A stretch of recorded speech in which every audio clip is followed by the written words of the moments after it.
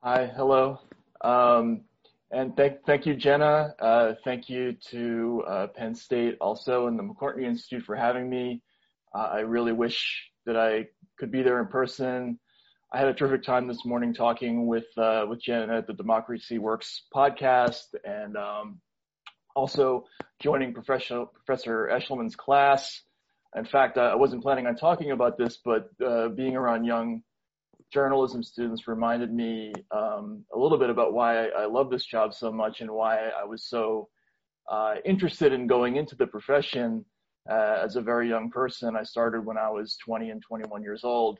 I think most people dream when they're young of either making a difference, making it big, or being wandering bards. And for me, journalism allowed you, I thought, to do two of the three. It was a job that promised that it would pay you something, not very much, to go around the world and just tell people about the interesting things that you saw. And as an added bonus, if you did the job correctly, it was an important public service. And both of those things were very attractive to me as a young person. And I've now been in the job for 30 years. And unfortunately, some of the things that I was so attracted to when I first entered the profession have changed quite dramatically, and that's what I want to talk about today. We live, I don't think this is a secret to anybody, we live now in a time of incredible political division in America. I think most people have had the experience recently, in the last few years especially, of not even being able to have an argument with people, because once you enter an argument, you will find that you're not even debating the same commonly accepted set of facts. And this has a lot to do with changes in the structure of the business of the news media. In my lifetime, in the course of the 30 years I spent in this job, the core commercial strategy of the news media has changed dramatically. And specifically, we've gone, especially at the national news media or international news media level, we've shifted from trying to go after one big audience to instead looking at multiple smaller audiences and trying to capture and dominate those.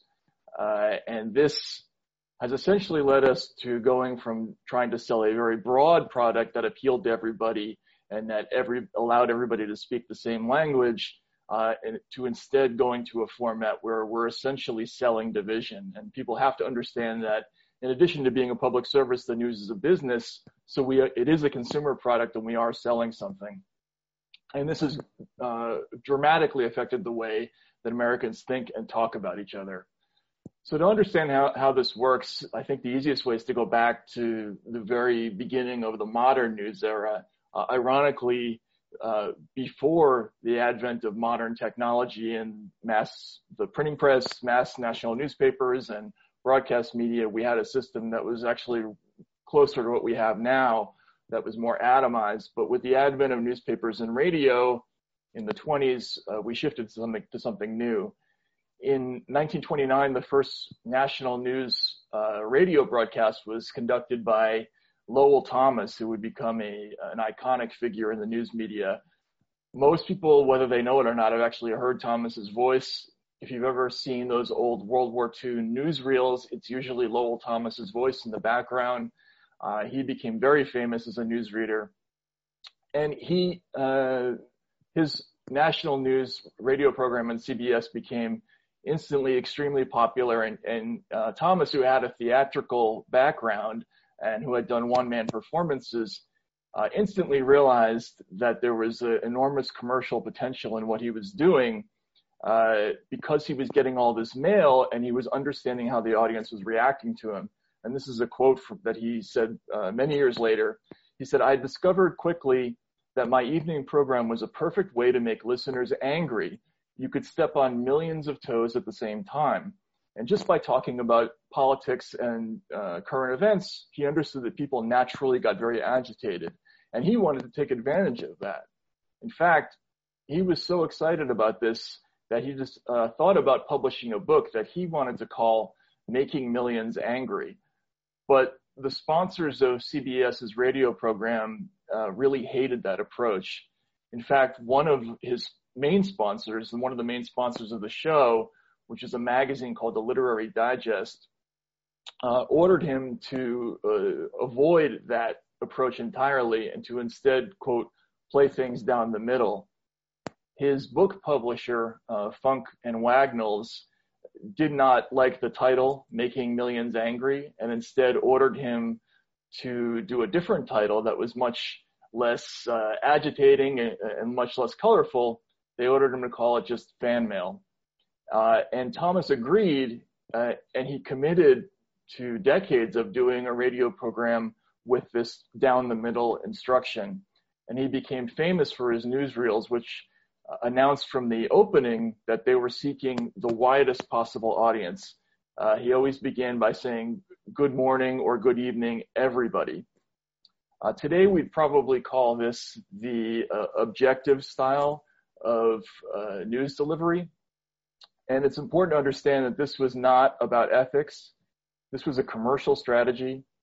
CBS and all the other news companies that came after it, they understood that the game was about attracting the largest possible audience, and the advertisers had to be able to court that audience. And their thinking was that once you started injecting political opinions into the news, it would naturally shrink the number of people who would be receptive to that advertising. So they cut out the politicizing, they cut out the slant, and this would become the template for news for about 50 years. News anchors from Lowell Thomas through people like Dan Rather and Jessica Savage, decades later, they learned to deliver the news in a monotonal, reserved voice. Print journalism, which is the business I went into, the standard format was to write in an even, unemotional, detached, third-person voice. You can still see vestiges of that style in some major daily newspapers, although it is shifting rather dramatically in the direction of more colorful blogger-style writing now. But for about half a century, the standard was unemotional, detached, even delivery. But beginning in the 80s and the early 90s, which was coincidentally about the time that I started entering the news, incidentally, I come from a family of journalists.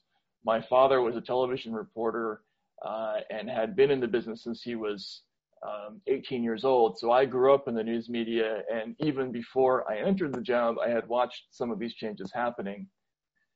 And in the 80s and 90s, there were three big things that happened to the news business that would change it forever. The first one was the advent of the 24-hour news cycle. And this was, of course, brought in first by CNN.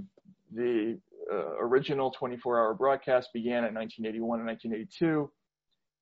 Instead of there being one newspaper that would come out every morning, or in some cases two newspapers, they had an evening edition, or two news broadcasts was standard for most news outlets.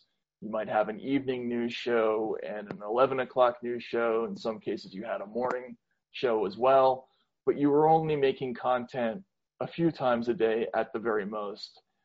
The 24-hour news cycle changed all that. And even though CNN's original concept was just repeating loops of half-hour news broadcasts that maybe would change 2 or 3 times a day, eventually it evolved to become a continuous live program that broadcasted ongoing events.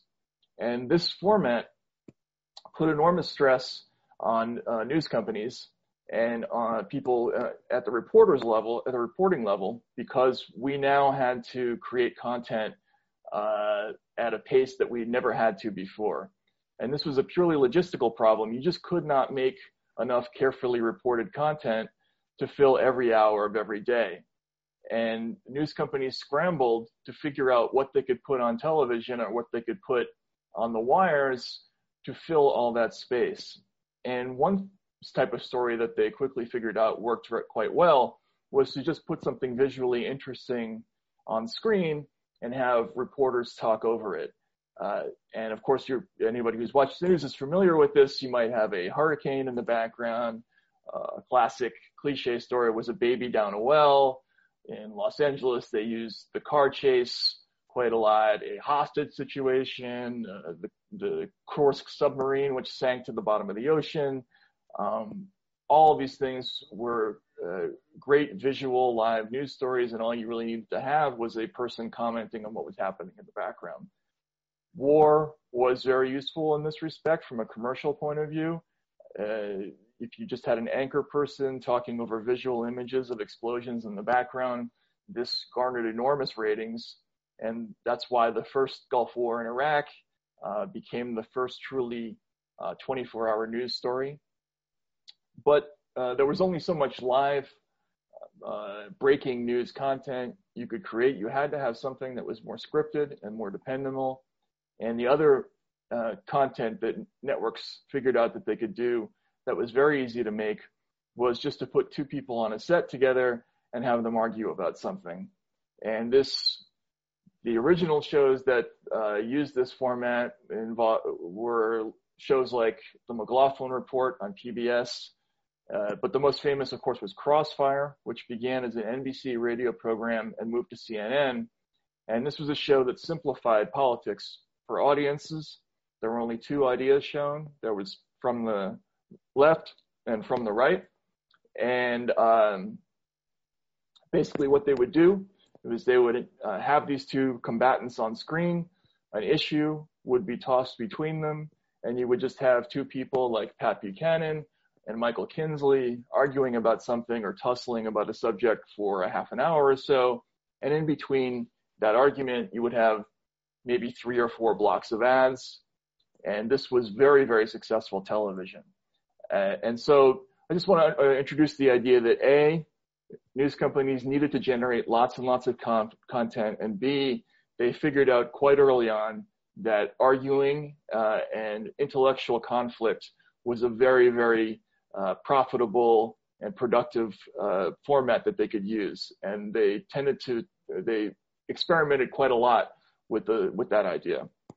The second major change was the introduction of the internet. And there were a number of things that this did to the news business. Most people don't understand that newspapers and TV stations for decades had almost guaranteed profits thanks to inherent distribution advantages. Newspapers, if you were a local daily newspaper like the Boston Globe or the Dallas Morning News or the New York Times, Washington Post, those regional newspapers had their own distribution routes, their own trucks, their own distribution points, their own paper kids. If you were a business in that area and you wanted to put up a want ad or you wanted to advertise your product, the local newspaper was really the only show in town. So newspapers could charge enormous sums of money for those sorts of ads. Want advertisements single-handedly supported newspapers for generations, and the internet really overnight destroyed that entire revenue base. Meanwhile, broadcast TV and radio stations, these were scarcity businesses. There were only so many licenses for each market. So a television station, there were maybe 2 or 3 in each market. Radio stations, there were only so many on the dial. And so there was a very, very limited amount of broadcast commercial space, and that space was extremely valuable, and essentially the stations could charge whatever they wanted for that airtime. As one former newspaper owner put it to me, these businesses, they were essentially printing presses. It was almost impossible not to make money before the internet came along. The internet really essentially overnight eliminated distribution as part of the commercial formula of the news business. Worse, it introduced a whole torrent of new content that news companies now had to compete with. They were now not only competing with each other, but with millions of independent voices. If you were a local TV news station, you weren't just competing with other news shows, but also with sites full of cat videos or Sasquatch information or 1,000 other things, and sports sites and blogs. And so what I want to stress is that this went from a business where the money was incredibly easy to being a business where the money was incredibly hard to make. And suddenly there was all this financial pressure that had never existed before. And this prompted the third change in the business, which involved introducing the use of political slant as a money-making strategy. In the 60s and 70s and the early 80s, there began to be new forms of talk radio that were introduced. In places like New York, there were disc jockeys, people like Alan Burke and Bob Grant, and these were afternoon shows for the most part. They were hunting big drive time audiences that tended to be working to middle class men, and these radio shows, which eventually evolved into the shows that we're all familiar with now, like Rush Limbaugh type shows or Sean Hannity shows. These shows specifically targeted one political demographic, and they were enormously profitable at these radio stations.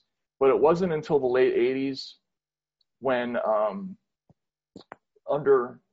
in the Reagan administration, the Fairness Doctrine was eliminated, which basically eliminated the mandate to provide some kind of balance in news programming for stations that were using the public airwaves.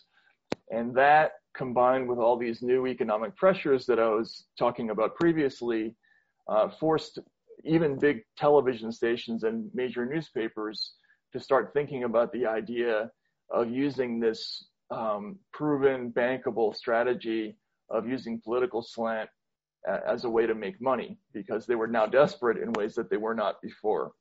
And the first company that really took advantage of this was Fox. Fox, with their famous news chair, Roger Ailes, in the early 90s, they changed the strategy of modern network news. Again, for decades, ABC, CBS, and NBC had all gone after essentially the same audience and had competed mostly with each other. Fox decided that they were not going to go after the whole audience, but they were instead going to identify a demographic, and it was largely that same demographic that those conservative radio shows were going after, but it was slightly different. Roger Ailes famously described Fox's audience as 55 to dead, and they decided to go after an older, conservative, largely suburban and rural audience, and they essentially settled on a new formula. And rather than try to corral an increasingly splintering news audience as the internet was atomizing the entire information landscape, they decided to just pick this one demographic and try to dominate it. And what they did is they just essentially fed that demographic streams of news stories that they thought would reinforce and validate the opinions that older conservative demographic had. They tended to pick stories that suggested that America was under attack, was being overrun by contagious forces. They did a lot of stories about immigrants and minorities and crime. These were scary to these older audiences, and they became sort of addicted to the experience of turning on the television, being frightened, and then watching a reassuring figure tell them how it was going to all be okay as long as they sided with this or that politician. Fox really exploded to the top of the ratings with the Monica Lewinsky, Bill Clinton story, and they really used the Clintons. They used dramatic techniques to turn into these real life people into villains. They were less like full developed balanced characters than cardboard sort of caricatures of bad guys and good guys. And the Clintons were prototypical sort of conservative villains. They presented Hillary Clinton as this enemy of white picket suburban America who said that she would not bake cookies and she wasn't Tammy Wynette and didn't want to stand by her man. And they assaulted their audience with images of this threatening new lifestyle, and their audiences loved it. And Fox really went to number one in the late 90s and did not leave the number one spot until the first year of the Trump presidency, and I'll get to that in a moment. So since that moment in the early 90s, the quote-unquote objective news formula that the news companies had always used, the Lowell-Thomas formula, started to recede. And with the introduction of Fox into the landscape, it began a sorting process that has not stopped to this day, where more conservative audiences drifted to one side and people who had different views started to choose other channels. And there were some holdouts who tried to resist this demographic splitting, but the new style of money making became more and more pronounced over the years. And then in 2016, and I was watched this firsthand because I was covering presidential campaigns by that point for Rolling Stone. When Donald Trump came onto the scene, that was when this phenomenon really started to explode. And I was on the campaign trail in the summer of 2015 when Trump first went on the trail. And immediately I started to hear reporters talk about a new dynamic that had been introduced into our business lives. There were really two things happening. The first thing that was happening was that Donald Trump was making everybody an enormous amount of money. And we just could not avoid the reality of this. If you worked at a television station and you were doing TV news, it was impossible not to notice that Donald Trump got you great ratings. And it didn't matter how you covered him, whether you covered him negatively or positively, or down the middle, didn't matter. As long as you put Donald Trump on screen, it got great ratings. Same if you worked in print, it didn't matter what you said about Donald Trump, but whatever you wrote about him got tons and tons of clicks. And that was absolutely true compared to any other candidate. And if you look back at the coverage from that time, it's not hard to see how this impacted editorial decisions. CNN infamously showed a picture of an empty podium waiting for Trump to arrive rather than show an actual candidate talking about something, because the ratings were higher waiting for Trump than they were for people watching an actual a different candidate speak. When people went back and looked at the numbers, they found that during the primary season, Donald Trump got about 23 times as much coverage as Bernie Sanders did on television on the other side, which was fascinating because these were two very similar stories.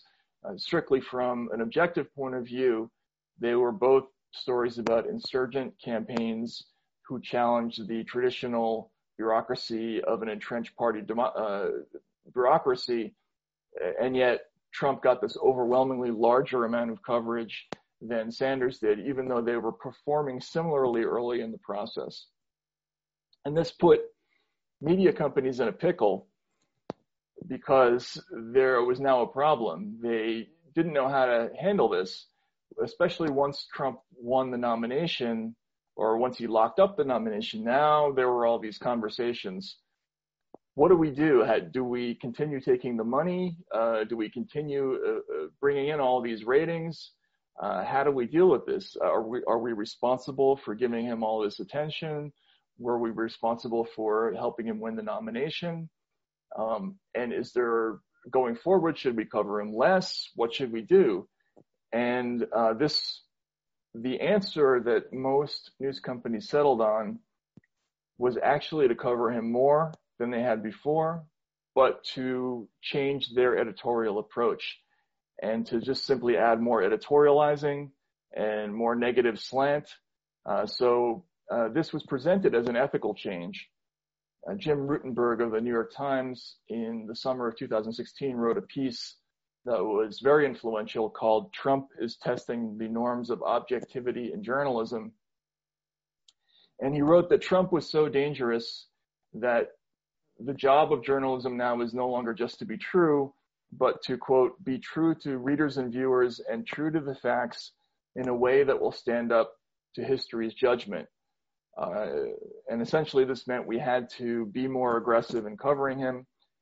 He quoted the Carolyn Ryan, who was the senior editor for politics at the Times at the time, who said that the proper formula for this candidate was, quote, copious coverage and aggressive coverage. So just as much or more Trump, but more aggressive coverage of Trump. The Columbia Journalism Review later did a study that showed the coverage of Trump actually skyrocketed and went sharply up, beginning in early 2016 at precisely that moment I mentioned, when all of us on the trail were talking about this dilemma. It was a dilemma that was both a commercial dilemma and an ethical dilemma. The CJR also found that coverage of Trump became significantly less policy focused and more focused on his personality as 2016 went on. And I want to stress that I don't have any problem with negative coverage of Donald Trump. In fact, I wrote quite a lot of it in 2016, but this created a problem. And the problem was that this new formula that we had adopted of copious coverage and aggressive coverage, it fit perfectly into the commercial needs of the news business, of the corporate news business. Trump is basically the perfect modern media product. And what do I mean by that? In the post-objectivity era, once Fox shot up to the top of the ratings, media companies learned that there's a consistent, dependable way to make money. And the first thing you do is you identify your audience, then you relentlessly feed that audience streams of stories that validate your audience's belief systems. And the easiest way to attract an audience is to publish stories that present people that your audience does not like in a negative light. And Fox did this again in the 90s and 2000s, and they were introducing a regular stream of foes for their audience to digest and to think about. And this included terrorists and criminals. Feminists were often presented as a villain. Liberals, during the Gulf War, the French became the villain. It was one different cast of villains after another. And this was designed to scare audiences, to enrage them, to agitate them, and addict them, again, to the experience of getting upset. When Trump arrived on the scene, it was now very easy to do this, not just to conservative audiences, but to liberal audiences as well. Media companies figured out that all they had to do to consistently make money was to wave Trump at people all day long. And so the arrival of Trump on the scene in 2005 coincided and has coincided with a huge surge in profitability, especially for the cable news business. Since Trump announced his run for the presidency in 2015, cable news revenues are up 38%. And this is a dynamic that everybody in the news business understands. Conversely, when you wave a villain at your audience and you feed it streams of stories that constantly tell them one thing and validate their negative opinion of somebody, there is an important counter principle to that, which is that if you challenge or confuse your audience or introduce a new element, once you've gone down that road, you will lose market share. And a case study that I like to cite about this involved the Young Turks, that some folks might be familiar with that channel. It's a sort of liberal, independent news network. And the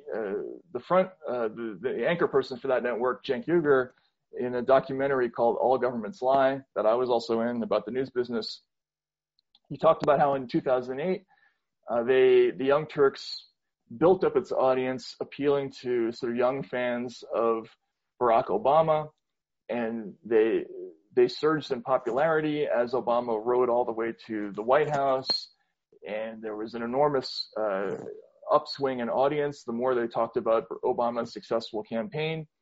When they switched in 2009 to actually covering Obama's presidency, which required them occasionally to be negative about Obama, they lost a lot of market share.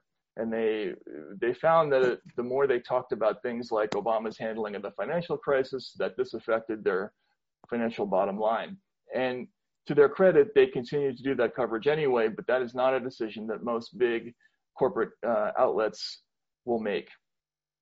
In the Trump era, it became possible for these big corporate outlets to avoid the problem of ever confusing or upsetting your audience at all. Really what's happened since 2016 is the news landscape is split into two different groups. There's news for people who love Trump, and that's, Fox and the Daily Caller and Breitbart. And then there's news for people who can't stand Trump, and that's all the other stations that you're familiar with, MSNBC in particular. And the world as represented in these news programs now is almost exactly like Crossfire, which I talked about before. You only see two different ideas. There's pro-Trump and anti-Trump. The ideas are shown to be in constant combat. There's no pretense of a hope for cooperation or cooperation, and the audiences are completely, almost perfectly siloed. There was a study by the Pew Center that came out just a few weeks ago that showed that of people who identify Fox as their primary news source, 93% of those people are Republicans. For MSNBC, the number is an exact mirror. It's 95% Democrats. The New York Times, for the people who identify that as their primary news source, 91% of those people are Democrats. For people who call NPR their primary news source, 87% of those people are now Democrats. So basically, most news channels now are talking exclusively to one set of people or another.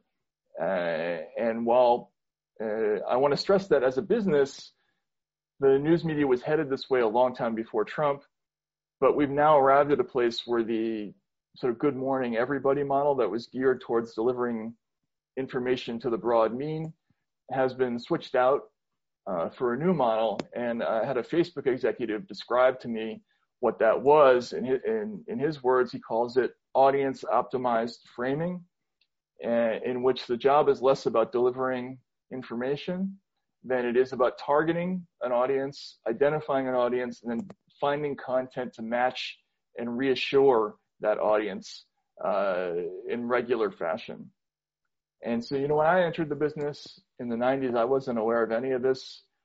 My idea of journalism had been informed by watching my father when I was growing up, who again was just a traditional television news reporter, a terrific reporter. And when I watched him working, there was no hint of any business issue that ever entered into his calculations. He just sort of got his assignment and did it. And at the reporter level, no one from the business suite ever comes down and tells you you have to shape your copy one way or the other in order to increase sales. It doesn't work like that. But what does happen is that you learn that work in the media involves a constant unspoken pressure to highlight some things over others. And you learn to recognize almost more by smell than by rational thought what is not a story. And in my early experience, I found that sometimes this involved political calculations. I started my career in the former Soviet Union, and I learned early on that editors love stories about American culture triumphing in the former Soviet states. So a Kentucky Fried Chicken opening in Moscow, or an IKEA, or the first American advised stock market exchange opening, or an election that was held with our advice. We love stories like that, stories that were not so complimentary about the results of economic policies that Russians had instituted with our help, like the loss of public health care or the loss of free higher education. Those were not so popular and tended to get rejected. And so over time, you learn this internal processing mechanism that tells you they're going to like this, they're going to publish this, and they're not going to publish this other thing. And in books like Manufacturing Consent by Noam Chomsky, he talked about how sometimes this was a patriotic inclination that the networks wanted you to follow. So a story is about communists murdering a Polish priest, a Catholic priest in Poland. That was a story that they liked. That was those were what he called worthy victims. But an exactly analogous story that took place in a U.S. client state like El Salvador, Guatemala, where priests were murdered, we didn't want to do those stories. And so the same thing now goes on with these different demographics, but it just depends on where you work. So if you work at Fox, you're just not going to do a climate change story or a police abuse story. You will do a story about corruption at Fannie Mae and Freddie Mac. Conversely, if you work at MSNBC, you probably won't do stories about problems with NAFTA or Barack Obama's drone program. Negative stories about the Clintons or Hillary Clinton, but you will do stories about anything involving Trump. And this is how this internal processing mechanism goes. You start to self-select for your audience. And this is primarily a business issue and not so much an ethical or journalistic issue. And I know this sounds obvious, but most people think of this as a matter of politics. And it is in some cases. Some cases it doesn't involve the views of your editors and the people who own and run these organizations, but it's very much also about commerce. Once you've established an approach, once you've identified an audience, departing from that approach and doing anything to upset the format will cost your company money. News editors know this, news directors know this, editors know this, and the amounts of money involved are not small. You know, a company like CNN has made over $1 billion in profits every year that Trump has been in office, and there are similar numbers on the Fox side. And so there's an enormous risk here of the tail wagging the dog. News companies will make more money if they pick stories that will make you upset, and they know any story involving Trump is going to make their audience upset, and they will avoid stories that are confusing to you. And they want to make sure that they can wind you up as much as they can, not just every day, but in the internet era, there's a commercial imperative now to do this every hour, every minute, really every second. It's a moment-to-moment competition, and the only way to really compete is to keep riling people up as much as you can. They use that crossfire formula of constant combat to attract audiences and to keep them and addict them to this experience. And this can be very damaging to people's mental health, to say nothing of what it does to society. And so as a parting thought, I just want to leave you all with this idea that, to recognize that when you watch the news, most people think of this as a public service. And in some cases it is, but you really have to understand that it's also a consumer product, very much in the same way that blue jeans or cigarettes or Twinkies are a news product. And there are properties that we use to sell our product in the same way that those other kinds of consumer businesses use to sell theirs. And what we've learned is that division is the thing that sells most in this current era. And you have to understand that just as cigarettes or Twinkies can be bad for you, the news can also be bad for you. It can be bad for your mental health. It can be addicting in the same way that those products are. And so please understand that, from our point of view, we've gone from being, something that was a business, but more in the direction of being just about delivering information to being very, very consumer oriented in the current incarnation, and much more about audience and demographic targeting. And so to some of you, this is going to sound obvious, and to others, it'll sound outrageous and you'll disagree, but I hope you'll think about it. And I look forward to having a discussion and answering some questions about it. So thank you very much for having me. Great. I hope everyone is clapping at home for Matt. It was a great presentation. Certainly learned a lot, and we've had some questions come in, and I want to make sure we get to those. But we did get some in advance that I want to pose, and I think we'll start there. So Matt, your book Hate Inc. Drew some criticism from more liberal media personalities for comparisons that you drew between Rachel Maddow and Sean Hannity. Some people characterize that as a false equivalency. The question is, do you stand by that comparison, or has your thinking on it changed at all since the book came out? Thanks for that question. I do stand by that comparison, and I think it's misunderstood.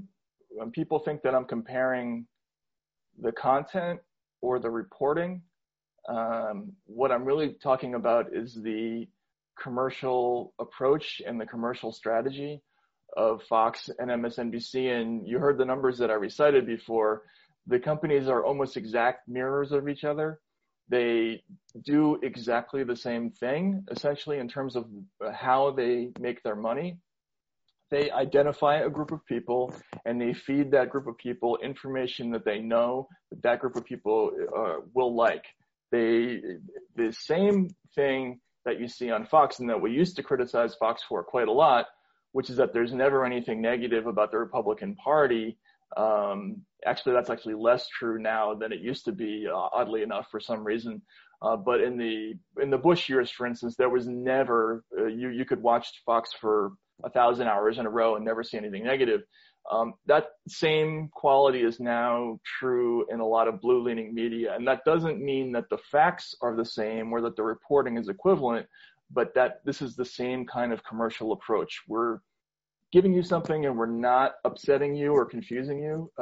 It's predictable. And so that's what I was talking about.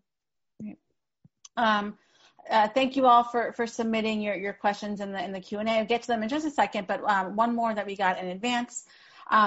Many members of the media have been claiming that the press is under attack. The person who asked this question said that this is true, but described the attacks as clumsy and from sycophants and buffoons about vague perceived unfairness rather than attacks rooted in social science or details. And so the question is, how do we make legitimate claims for reforming the media without emboldening those rogue agents, sycophants, buffoons, et cetera, who are trying to dismantle media credibility for their own purposes? That's a great question. I really disagree with that premise. And again, I'm not going to be one of those people who's going to say, like, back in the day, things were better. The news media had tremendous problems back in the 60s and 70s. It was almost exclusively white, exclusively male. It represented one particular point of view, and it was often racist and militaristic. But one thing that was very different back then as opposed to now is that people who work in the media, there was an enormous class difference. When my father first entered the business, this was much less of a profession than it was like a trade. People who entered reporting were likely to be the sons and daughters of electricians and plumbers, and they didn't go to Ivy League schools and they weren't wealthy. And it was really only with my generation, and I'm sort of an example of this, when that changed. I think it was really after All the President's Men came around and journalism became this sexy profession for people to go in, for the sons and daughters of very wealthy people for the first time. And this produced a change that I watched personally happen. Journalists in my father's generation were very much identified with ordinary people. They got along with them tremendously well and were very, very tuned in to what was going on with regular people. And then in my generation, there began to be this change where we started to identify more with people who were in power. If you've ever read books like Primary Colors or seen that movie, I think that's kind of an archetype for what this relationship was like. We were now viewed ourselves as being kind of behind the rope line with politicians, and more about explaining the point of view of politicians and the very wealthy, as opposed to challenging the very wealthy and the very powerful. And so a lot of those attacks that you're talking about come from ordinary people who feel like the media is not tuned in to what they're thinking. And this was a huge part of 2016. Trump tuned into this right away. He figured out in his speeches, I watched this happen, I was in the room when this happened, that as soon as he pointed to the journalists and started bad-mouthing us, the audiences started roaring approval, because even within these events, the class difference was really quite obvious. All of us who were sitting there with our pens and papers, most of us were upper class, Ivy League educated, wealthy people who lived in big cities on the West or East Coast. And, these audiences felt that we were just not in tune with what they were thinking. And I think they were right. And the fact that news organizations, like the New York Times, they admitted this after Trump was elected, that, we must be deeply out of touch with what's going on to miss how this could happen. And that was absolutely true in 2006. Nobody thought it was possible because they weren't in tune with what people are thinking. And I think that's a legitimate criticism. Mm-hmm. So several questions came in about, is there a financial incentive out there to break these cycles that you've been describing? That's a great question. And, I'm in an interesting position now to talk about this because I've kind of moved from being dependent on a big legacy media organization like Rolling Stone. I now work mostly under a kind of subscriber model, and I found that it is a little bit, I've always had a lot of freedom at Rolling Stone. They've always given me tremendous leeway to cover whatever I wanted, and that's relatively unheard of in the business. But even so, working for yourself and being answering to actual readers first, as opposed to a boss and advertisers, is a completely different dynamic. And I think that's great. And I think it can function and can probably support some of us. The difference is that I don't know how you can support a mass media news network that way yet. We'll have to see. The only other model that could possibly work is the one where there's a very, very wealthy, disinterested benefactor. And we've seen a couple of people attempt that, where you have a billionaire who just gives some people some money and hopefully they do a good job. But that's the only way to really, truly be free of these pressures, because as soon as you have a corporate-owned model where they actually care about the revenues and have to have it, then those pressures are going to instantaneously exist. And from the content side of things, do any of these dynamics change if Trump is not reelected in November? That's another great question. I'm really curious to see what will happen if he's not reelected, because so much of the media now is dependent upon Trump. I don't know how we'll even go back to reporting without him. Most news stories somehow or other work their way back to Trump. A lot of people have been instructed that when we write our news stories, we have to start thinking about how we can put Trump into the headline. You'll notice that in a lot of the sites that are really geared towards audience optimization and search engines, that they will always put Trump in the headline because they know that search engines will push it higher. So I don't know how that's going to change. But certainly it will take a long time to do any reversing of this splitting trend that we've seen that's been so pronounced in the last 4 years. Right. Several questions, about, given all these factors you've described, are there sources that you recommend for people who are looking for kind of this neither side news model, or something along those lines? Yes, I mean, there are obviously some. I think in the internet age, it's become a lot easier to create kind of an individualized news experience. We do that anyway. I think that's one thing that people don't understand, is that people are constantly self-selecting for where they get their information. Some people get their information more from movies and from daytime television shows or sitcoms, and they avoid the news. Some people watch the news more. But in the internet age, you can actually consciously go about doing that a little bit better. I try to read from a variety of sources. The first thing I try to do is read both conservative and Democrat-leaning media, just sort of the baseline news stories, because what's happening now is that there are major news stories that simply just don't appear. They'll appear on one side and not appear at all in the other, which is troubling. I read a lot of foreign news media.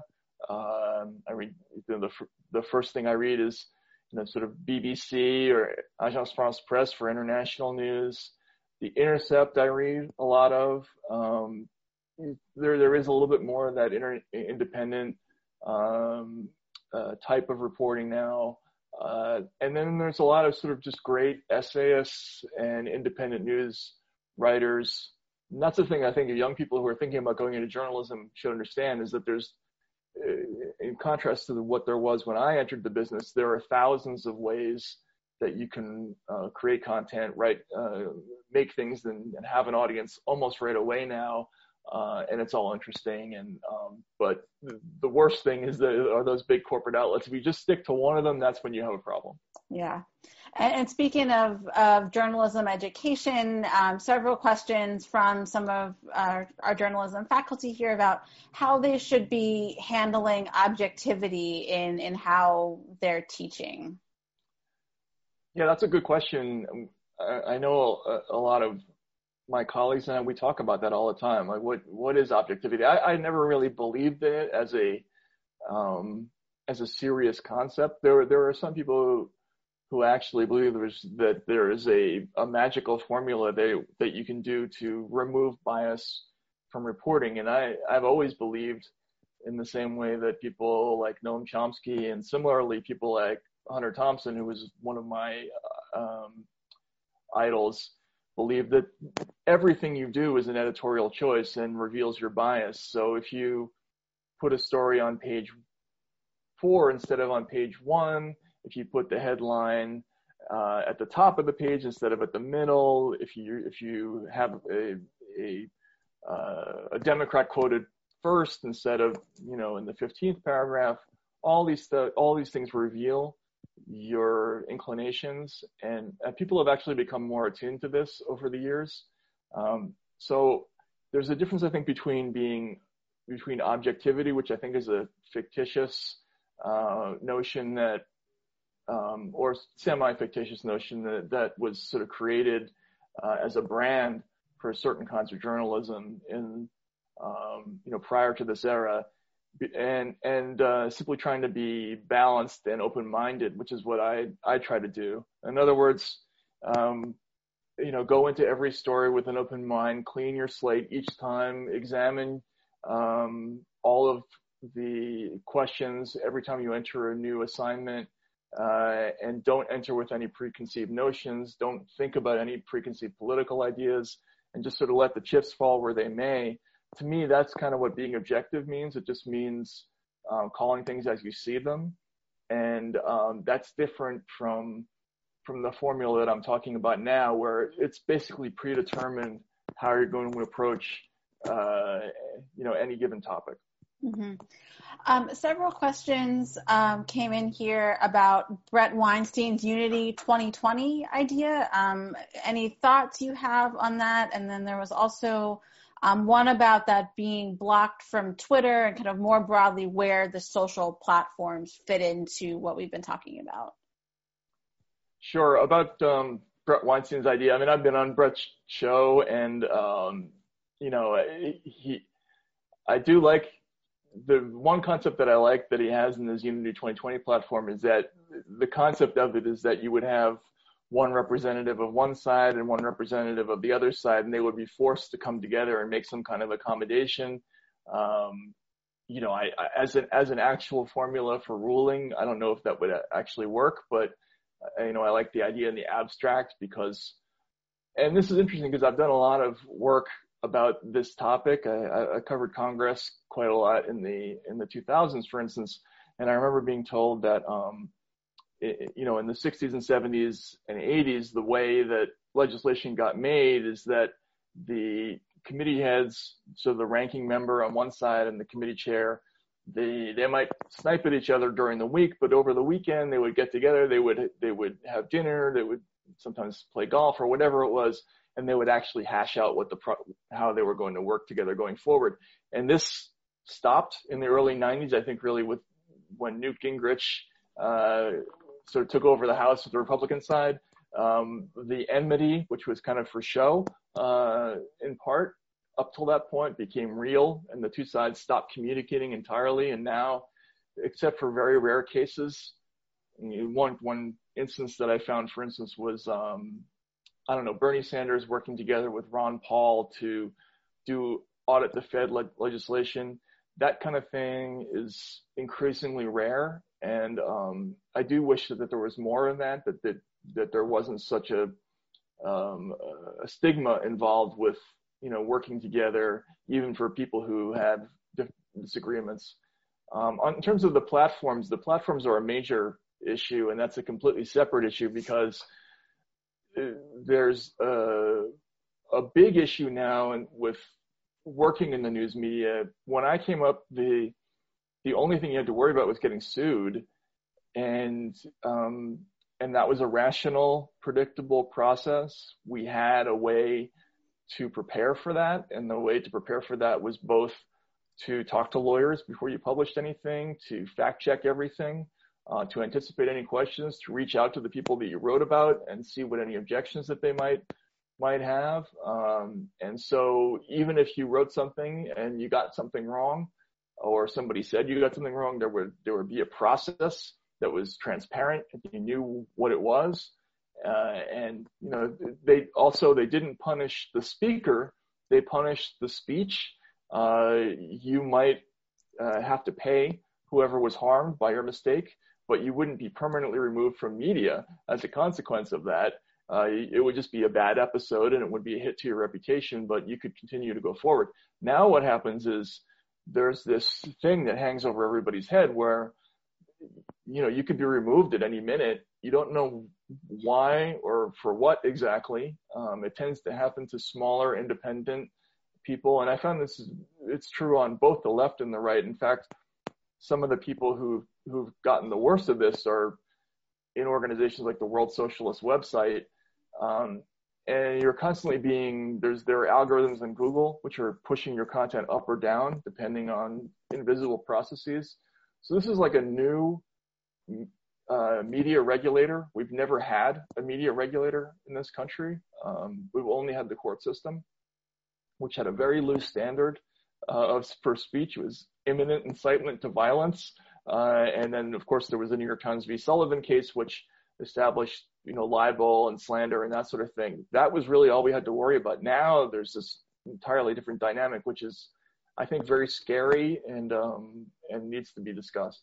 So I'm going to try to round up some of these into three more questions here as we wrap these up. So first is this notion of treating both sides as equal when they're not. So, for example, I think it's fairly clear that, Donald Trump is prone to xenophobia, white nationalism, these types of things. So, how do you kind of put that in context, or, how do you think about that, covering him when there's this, kind of chicken and the egg problem with some of how he presents his views? Sure. I don't believe that you have to treat both sides equally, give both sides the same amount of time, have the same opinions about both. I do think you have to be honest about both. And, that means, like, for instance, in the case of Trump, when I first started writing about him, it was completely acceptable to talk about why he was succeeding. And Trump, I wrote about this in the first couple of stories that I put in Rolling Stone. Trump was appealing to people across the spectrum. He was absolutely courting the hardcore sort of white nationalist, very, very far right element, but he was also courting the kind of disaffected, ex-union worker, sort of Bernie Sanders voter. He constantly talked about how Bernie Sanders had the right idea, but he didn't know how to execute it. He would criticize NAFTA. He criticized NATO. He talked about how we had to not get into foreign wars, and that they were so damaging. And Trump did incredibly well in areas that had a lot of veterans returning from the Middle East. So it was okay to talk about that during the campaign, but after the campaign, there became this taboo where the only thing we could say that was a reason for Trump's victory was that he was a racist and he had appealed to racist sentiment, which I think was certainly part of what happened.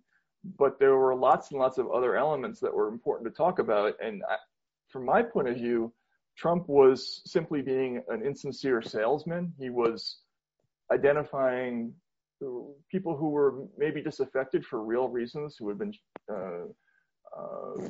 left out, left behind by the system. And he was offering them the world, and they were responding to that. And I think that's an example of what I mean by being balanced, right? So you can be clear-eyed about what's happening and say, look, he succeeded because he identified something real that was going on and was an effective salesman and went after it. That doesn't mean I think he was being sincere or that he had any real solutions, but it does mean that it's okay to talk about that. And that, I think that's different from being, both sides are equal. That's just being honest. Right. Several questions here about why this is seems to be a uniquely American problem. What is it about our structure in particular? In other countries, obviously have profit-making media as well. And are there examples of other countries that have come through something similar to what we find ourselves in now? That's a good question. I actually don't know the answer to that all that well because I haven't really worked. The only country that I've ever worked in, apart from the United States, was Russia, and I have worked in the Russian media. I've written in Russian for newspapers. They have a very different system than we have. But one thing I would say is that in other countries, as opposed to the United States, most other countries have some kind of tradition of public media that's very, very strong, or sponsored media of some kind. And to an extent, we have had that in the United States. There's always been a little bit of public sponsorship, even going back to the Wild West days. The U.S. Postal Service gave free delivery on the Pony Express. So there has always been a little bit of that with America, but in other countries, there's always been a very, very strong national or public journalism tradition, and we just don't have that as much. So if you worked in France, you might work for AFP. If it's Britain, you might work for the BBC, and they have offices all over the world, and you can be a foreign correspondent and work for that. We just don't have that as much, and so we're very, very wedded to this commercial model, much more so than anybody else. Right. And so what responsibility do media outlets have in spreading this idea that consuming news all the time is the way to be a good citizen or stay informed? And what amount of news consumption is actually healthy? That's a terrific question because I actually wrote about this a lot in Hate Inc. So, back in the Walter Cronkite's era, his famous sign-off was, and that's the way it is, right? He would end every broadcast like that. And the concept of that, it was very reassuring to people. And it was essentially like, I give you permission to go off and live your life until tomorrow when you will return to get, another half hour of wisdom from this show. And the idea was that there is actually an acceptable time to not be paying attention to the news. Again, people who were raised in another era were used to consuming the news at most once or twice a day. I remember talking to another person in the newspaper business who said, remember that there used to be a time when people could actually read the news. In other words, you would start at page 1 and you would go all the way to the end, and that was all there was to read, and then you were done, and you could go on till the next day. Well, that doesn't exist anymore, and again, as I talked about, a huge part of the formula now is making people feel like they can't, for a second, turn off the channel. And this is because there's an enormous commercial benefit to this, and I think the first really big story that capitalized on this was the Clinton-Lewinsky story. That's how MSNBC became a big thing. If you present something as they called it, the show that Keith Olbermann got made famous was White House in Crisis, right? And so the idea was you had to tune in because at any moment, it might be the end of a presidential administration. It could be Watergate, right? And they want you to think that if you turn it off, you're going to miss it.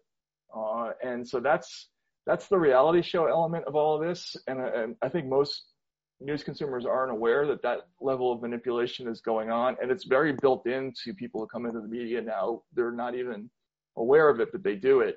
So I think it's very unhealthy. If you just walk down the street anywhere, you'll see people scrolling on their phones constantly, and they're miserable. They hate life. And universally, when people go on vacation and they stop paying attention to the news, they're happier. So I do think we need to pay less attention to the news. There's only so much we can learn, and there's only so much you can do about So, on that happy note, I think that's probably the best advice I can give people is just read us less. Yeah. One last question.